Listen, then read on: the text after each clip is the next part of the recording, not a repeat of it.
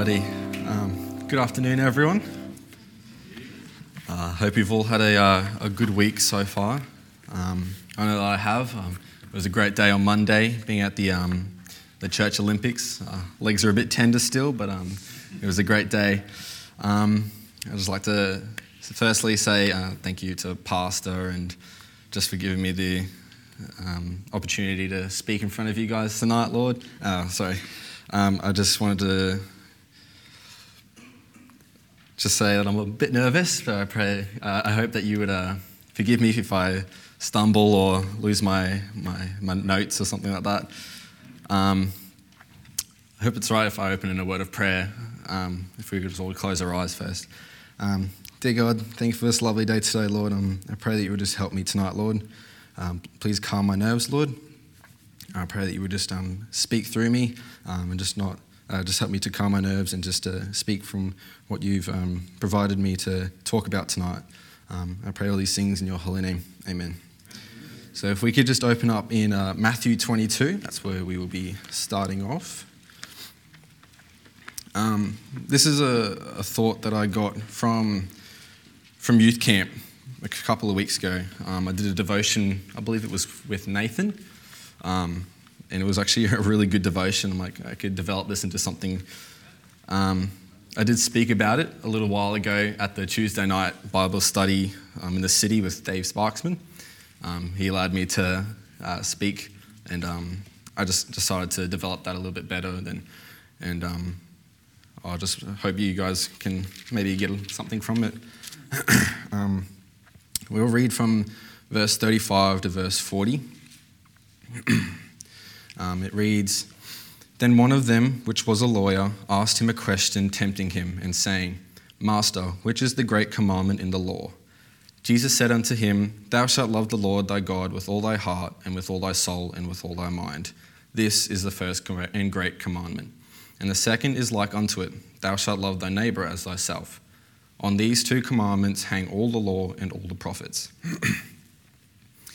So in these first two verses, it starts to talk about a lawyer, which back in the day was someone who knew the Old Testament laws very well. And this lawyer is talking to God and asking a question saying, which is the greatest commandment in the law? This wasn't a question that was asked out of genuine curiosity. In the verse 35, it says, he asked him a question, tempting him.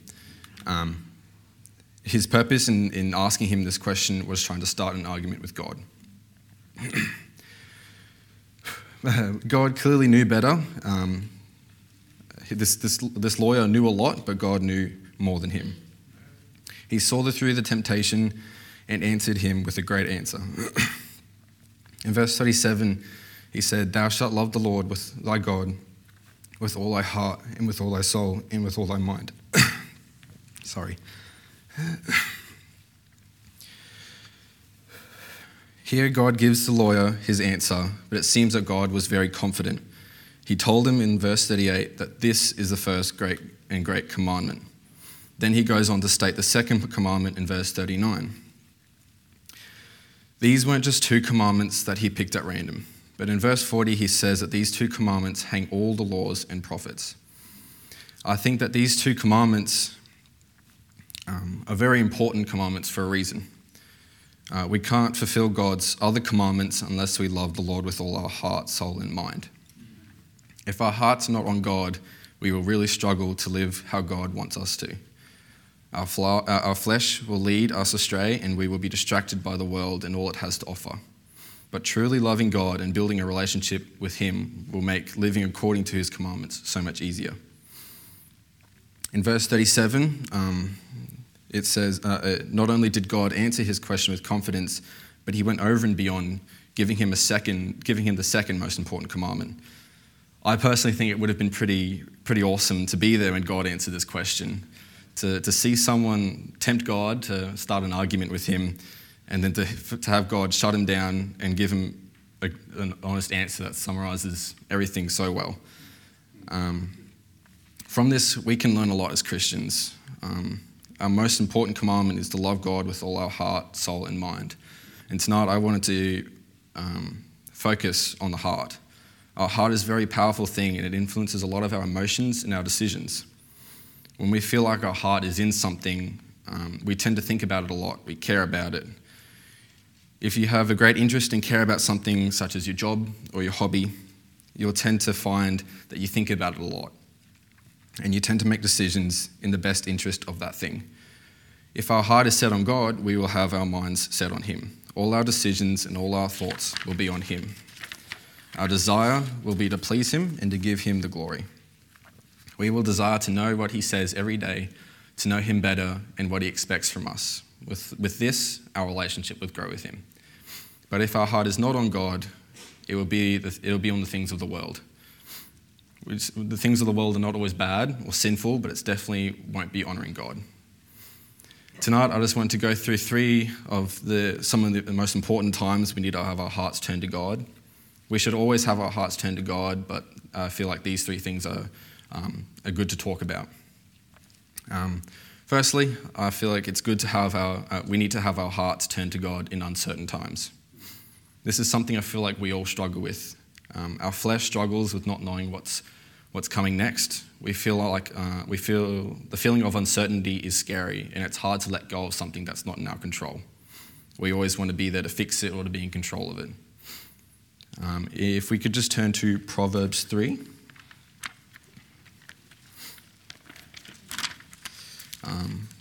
Verses 5 and 6 are a real encouragement to me when it comes to this topic. It reads, "Trust in the Lord with all thine heart, and lean not on thine own understandings. In all thy ways acknowledge him, and he shall direct thy paths." I feel like that's a very well-known scripture verse, but it is a lot of truth in that. In scripture, it tells us to give our fears, doubts, struggles, and uncertainties to God. When we turn to God first and ask for his guidance, he will direct us. In verse 6, it says, "In all thy ways." He's telling us to give it all to him, not part of it so that we are still partially in control, but completely give it to him. Then and only then will he direct our paths. On top of that, verse 5 also talks about things that are not in our control. God tells us to trust him with all our heart. We need not to try and fix things or worry about things that are not in our own understanding, but simply trusting in him. It is a lot harder to actually put into practice than it is talking about it, but it's something that we can always be working on. A lot of times in our life, we tend to make decisions based on what we know or what we think is best. Sometimes there are decisions in life that won't necessarily have bad consequences when we make the wrong choice, such as applying for jobs or the occasional financial decision.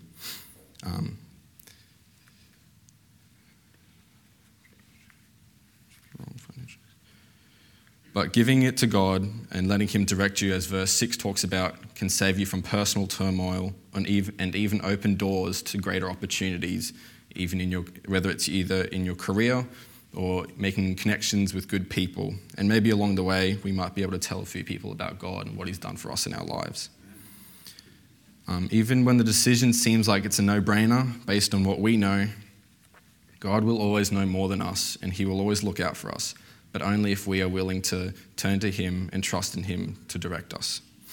As a young person, this is something that I've had tested a lot in my life, with a lot of uncertain times and unknown paths that lie ahead. Although I haven't always gotten this part of my life correct, I've seen God present in my life and what he can do and what he can do for me.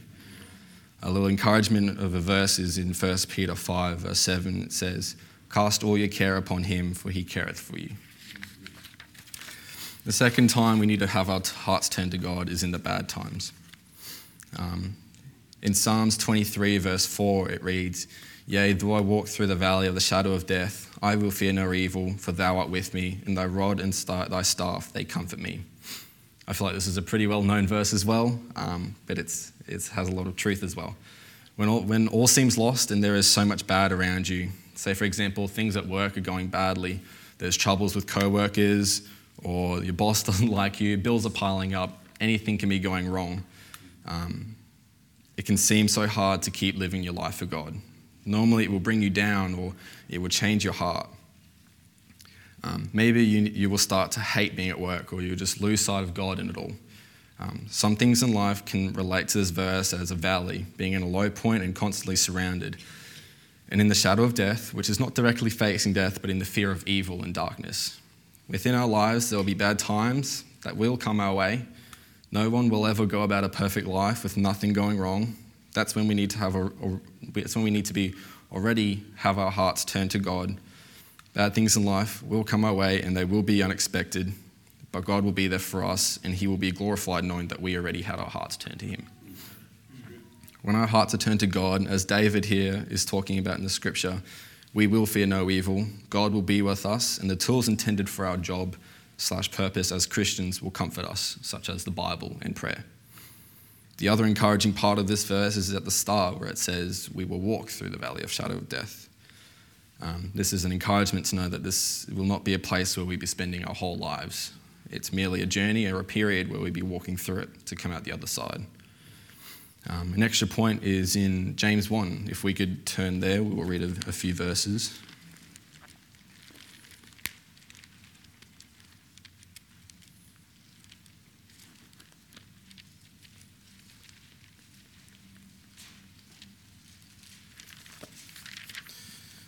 So James 1, verses 2 to 8. It reads, "My brethren, count it all joy when you fall into divers temptation, knowing this, that the trying of your faith worketh patience.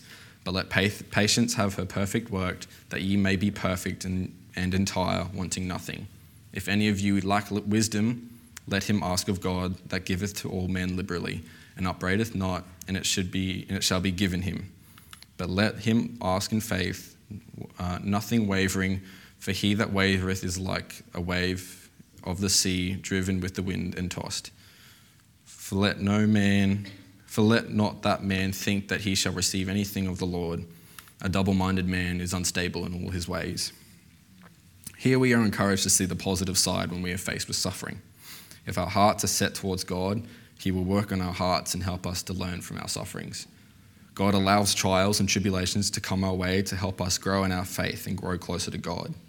God will chasten us, and in verse 3 and 4 we are told to have faith in God and to have patience. God will continue to work on us, but we must not lose faith no matter how long it will take. It will take time, and we are told to have patience throughout that time. In verse 5 and 6 we are told to ask God for help or for wisdom to know what to do in times of need. But we need to ask in faith that God will provide that answer, not wavering. The last two verses say that those who waver in faith will not receive anything from the Lord. A man that has faith one day and rejects God the other is unstable in everything he does. There's a really good, just thinking about an analogy or a story that can fit alongside that really well is in Daniel 3. We all know the story of Shadrach, Meshach, and Abednego. But when you actually read the verses in the chapter and read the detail, it's really encouraging to see what those men did. Shadrach, Meshach, and Abednego and everyone in that area were told by all the princes, governors, judges, and all the officials that when the music is played, you ought to stop what you're doing and worship the golden image that they had made. We all know the story that when the music played, everyone got down and started worshipping it, except for those three men.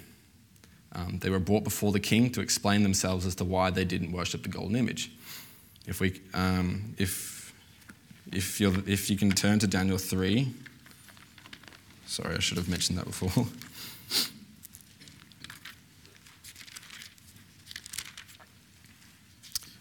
In verse 16 it reads, in verse 16 you can see that these three men were ready to answer. They said here in verse 16, Shadrach, Meshach, and Abednego answered and said unto the king, O Nebuchadnezzar, we are not careful to answer thee in this matter. They weren't careful to make a decision that would benefit them in their own interest. They knew that the consequences would be to be put into a fiery furnace, but still they didn't care. Verse 17 says, if it be so, our God, whom we serve, is able to deliver us from the burning fiery furnace, and he will deliver us out of thine hand. Here we see that they knew God's power and that he was able to deliver them from this trial. And in verse 18 it says, but if not, Be it known unto thee, O king, that we will not serve thy gods, nor worship the golden image which thou hast set up. They were willing to put it all aside because of their faith. Here they say, but if not, if it's not God's will that he will deliver us, we will still not worship your gods. They made an active decision to have their hearts completely turned to God when all odds were against them, and it seems like they were going to die. Their faith did not waver, and God was able to deliver them. But even more than that, in verse 28 and 29, you see that the king's heart was convicted. He saw God's power, and he went on to make a decree that no one should speak wrongly about God. Great things. So, keeping our hearts turned to God when all seems lost can lead to great things. Not only did he deliver them from death, but he also made an impact of the hearts of the others around him. While at camp, there was a really encouraging song sung. It was sung by Pastor Azzy and John. They sing it really well every time, and I absolutely love it. But the lyrics of the song are really encouraging and tie really well at this point. So I thought I'd share the verses in the chorus with you. It's called Look to God. There are circumstances way beyond what you can't understand. Seems you're stranded, lost without a way. Staring at the ground, your head is down. May I offer you a hand? It's time to rise. Lift your eyes today. Look to God. Don't be discouraged. Don't be afraid. You're not alone. See the one who will give you courage to press on. Look to God. The second verse reads, when you trust in God, surrender everything to his control. The fear is gone, only peace remains. When you walk by faith and not by sight, you walk a steady road. For the valleys and mountains become plains. And the chorus reads again, look to God, don't be discouraged. Don't be afraid, you're not alone. See the one who will give you courage to press on. Look to God. And our last point for tonight is to have our hearts turned to God in the good times. As Christians, we tend to only look to God in the good and in the bad times and in the uncertain times. When things in our lives start to get good and there aren't any stresses or trials in our way, we tend to soak it up and forget about God. But in 1 Thessalonians 5:18 it reads, in everything give thanks, for this is the will of God in Christ Jesus concerning you. And another verse that backs that up is Colossians 3:17. And whatsoever you do in word or deed, do all in the name of the Lord Jesus, giving thanks to God and to the Father by him. This is a great verse as to what we should be doing as Christians. It's saying that whatever it is that we are doing or saying, do it all for God. We turn to God in uncertain and bad times, and we know that he can help us through those times. The least we can do is glorify him and be thankful for everything he does for us. It's good to have our hearts turned to him during these times mentioned before, but in reality, we should strive to have our hearts consistently turned to God. We can't really do what God is asking us to do as Christians without having our hearts turned to him. As Christians, we are told to spread the gospel and tell others about God, but how can we tell others about God and an eternity in heaven if it doesn't mean anything to you in your heart? If your heart's not turned to God and you haven't developed a relationship with him, you don't care about or have an appreciation about what he's done for you, how are you meant to share that with others?